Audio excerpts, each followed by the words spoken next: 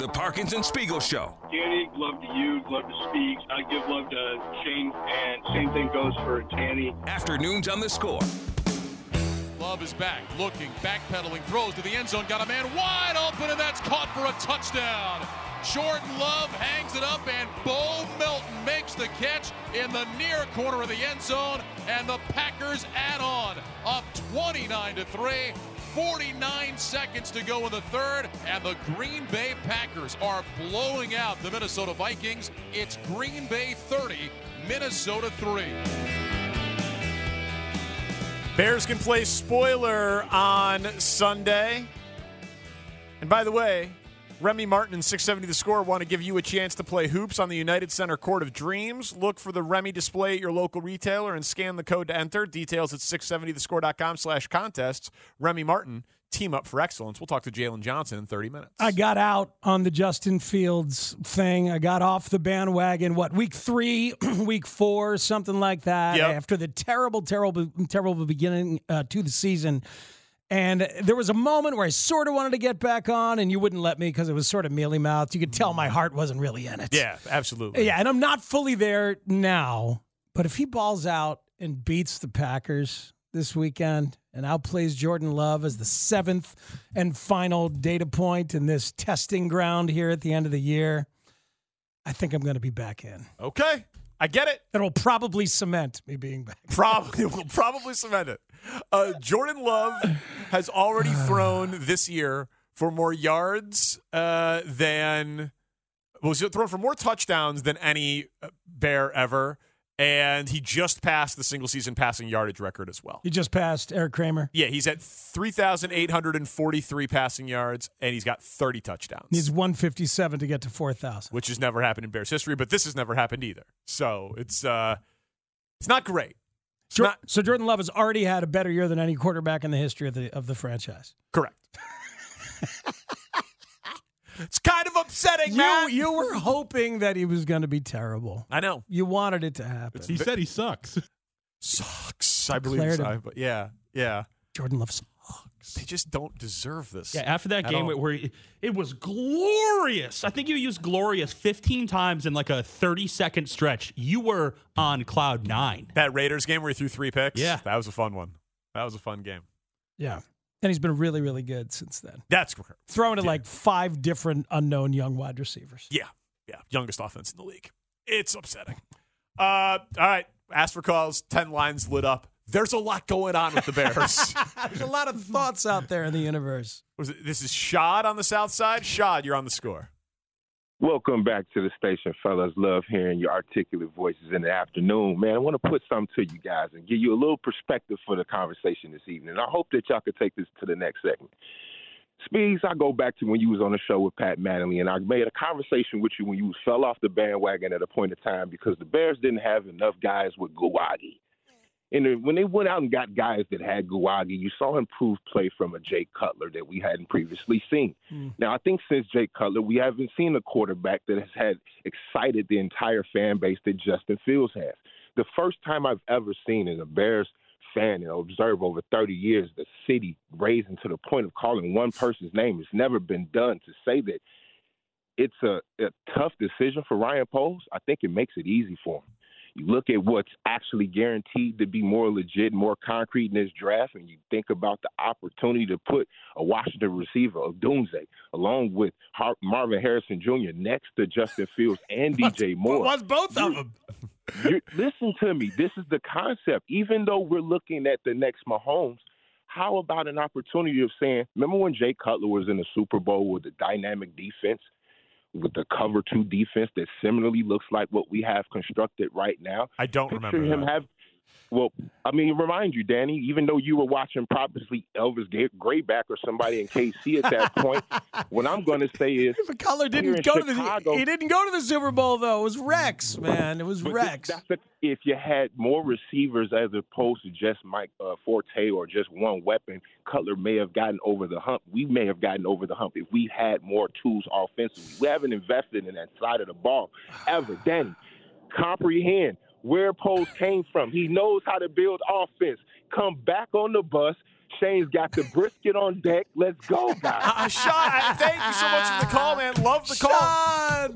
But polls came from the place where they drafted somebody great that had the quarterback who had won double-digit games 3 years in a row. Yeah. And he traded up to take a quarterback. I mean, because they were like, we've got good, but we think we can get great. Striving for greatness is something that I will always celebrate and applaud, even if it comes with risk of downside. That is why I still would take the swing at the top of the draft with the quarterback, because I believe that one of these guys can be great, and it's Ryan Poles' job to figure out which one it is. And I understand the Cutler comparison, but here's the thing. I did middays for every game of the Jay Cutler era, right here at the Score. And how many excuses were made for Cutler? He doesn't have the line. He doesn't have the offensive coordinator. He doesn't have the receivers. Of course. He doesn't have this. He doesn't have that. Over the course of his career, they gave him everything. Eventually, he had Brandon Marshall and a young Alshon Jeffrey who was pretty damn good, and it still wasn't enough. So I disagree that Cutler did not have enough. Nick on the north side is on Parkins and Spiegel. What up, Nick? Hey, guys. Thanks for taking my call, and Happy New Year to everyone. I want to bring it back to last offseason. I remember, Danny, you were asking people what does success look like in terms of number of wins. 7 or 8 seemed to be the general consensus between all the callers, and that's exactly where we're at. It doesn't feel that way because I feel like this number 1 pick has completely clouded our judgment and blinded us to the actual success that this season has had. The progress made on all 3 phases of the game are evident. So, I mean, applause to Pace, applause to Eberflus and the coaching staff, minus Getsy. But at this point, I kind of just trust Poles. Like, if they keep Fields, that means they have a vision for sustained progression in terms of getting to the playoffs and the Super Bowl. If they trade him away and take Caleb or, Drake May, they obviously have enough tape. So I'm on your side. Whatever Poles does, I trust. All right, yeah, thanks, Nick. That's a unique place to be, right? Listen, that's how I open the show. Like, I think he's going to draft Caleb and trade Fields. I would draft Caleb and trade Fields. But he deserves the benefit of the doubt, and I love Justin. People have made it out like you threw the QB1 party, and now you've advocated for drafting Caleb Williams. You hate Justin Fields. I love Justin Fields. Literally, most exciting bear with a ball in his hand in my lifetime. Huge fan. Just the opportunity for true greatness at that position as a passer that we've never seen before and something that is sustainable is something that I like. I like firing David Ross to go get Craig Counsell. Now Counsell, known commodity. Caleb Williams not. Like I know that that's not a perfect apples to apples comparison. Oh, it's not remotely a perfect comparison because of that. Counsell very much a known commodity. Caleb Williams has never played it down in the NFL. Of course. 9 of the last 15 drafts, the best quarterback has not been the first quarterback taken. Right, but it is still the cleanest path to draft a good quarterback. But you've got a good quarterback. No, sure. A great quarterback. You're trying for a great quarterback, and I know it's a tremendous opportunity, but you got to get it right, and there's so much you don't know. There's just so much you don't know about these guys. No question. It's a huge risk. It will define Ryan Poles, and if he trades Fields and drafts a bust, he gets fired.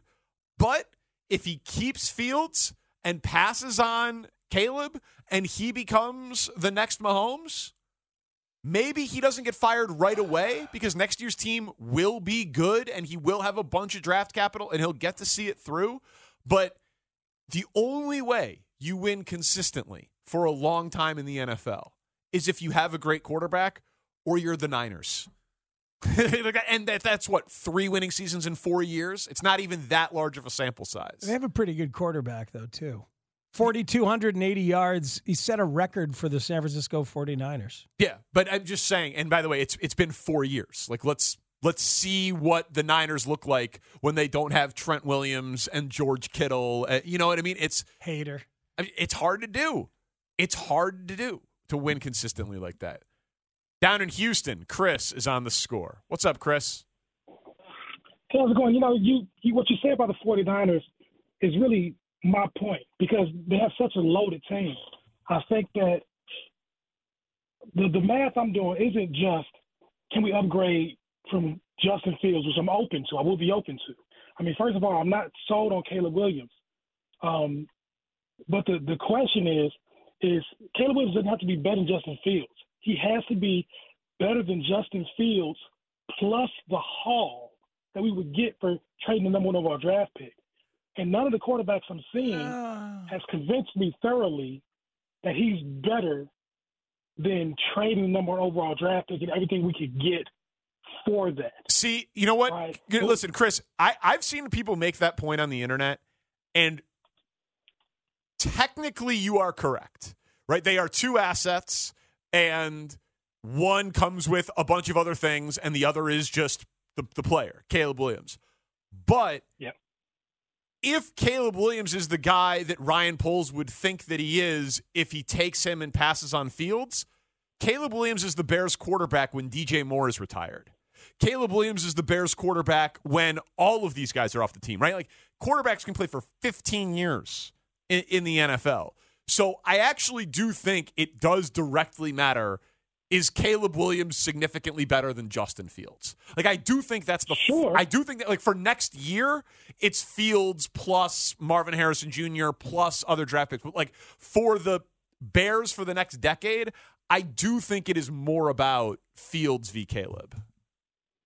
Well, if you're sure about Caleb Williams, like if you're going to say to me, we're going to trade Justin Fields plus number 1 overall draft pick for Pat Mahomes, you have a known commodity there. Right. No Caleb question. Williams, that's right. For me, I personally think that Caleb Williams is going to turtle when things go bad in the NFL. If he hasn't been able to handle the pressure of college football, I think he's got Jamarcus Russell written all over him. That's for me. But I think that you have to be sure. Now, if Ryan Poles is sure, well then fair enough. He hasn't done enough to show me. None of these quarterbacks have done enough to show me that any of them are going to be the one to break the trend of the number 1 overall draft pick quarterback being disappointing to say the least. Thank you, Chris. Most likely to happen. Chris, good call. Good call, Chris. Tend to those other humans in the car. I love that idea of making a phone call to a sports radio station. And like, you're driving the kid home from school. Keep it down. Yeah, wife's riding shotgun, kids are on the back seat, watching Bluey. We appreciate the priority, understandable priority. See, that's the thing. He's got to be better than Fields, and he's got to be I don't think he has to be necessarily completely better than the Hall, but he has to be solid in the ways that Fields is solid as a person, as a professional, and as a learner and as a leader. And I just don't think you can know most of that stuff. That's what makes it so difficult for me. You got to study it. You got to, you know what I mean? These guys have teammates and coaches and friends and all of that stuff. You got to study it. So last year when we were doing Poles position, there was no definitive number 1 quarterback. We're talking about it like we think it's Caleb. Do you still think it's going to be Caleb definitively number 1, even with everything that's percolating out there? I do. The odds makers do. But, obviously that can change. And if there's a quarterback that is better than Caleb Williams, he should go number 1. There's a point about this that probably isn't made enough. We can do that. I want to hear what these guys would do also. We'll take more calls after Jalen Johnson at 5 o'clock. Parkins and Spiegel on The Score.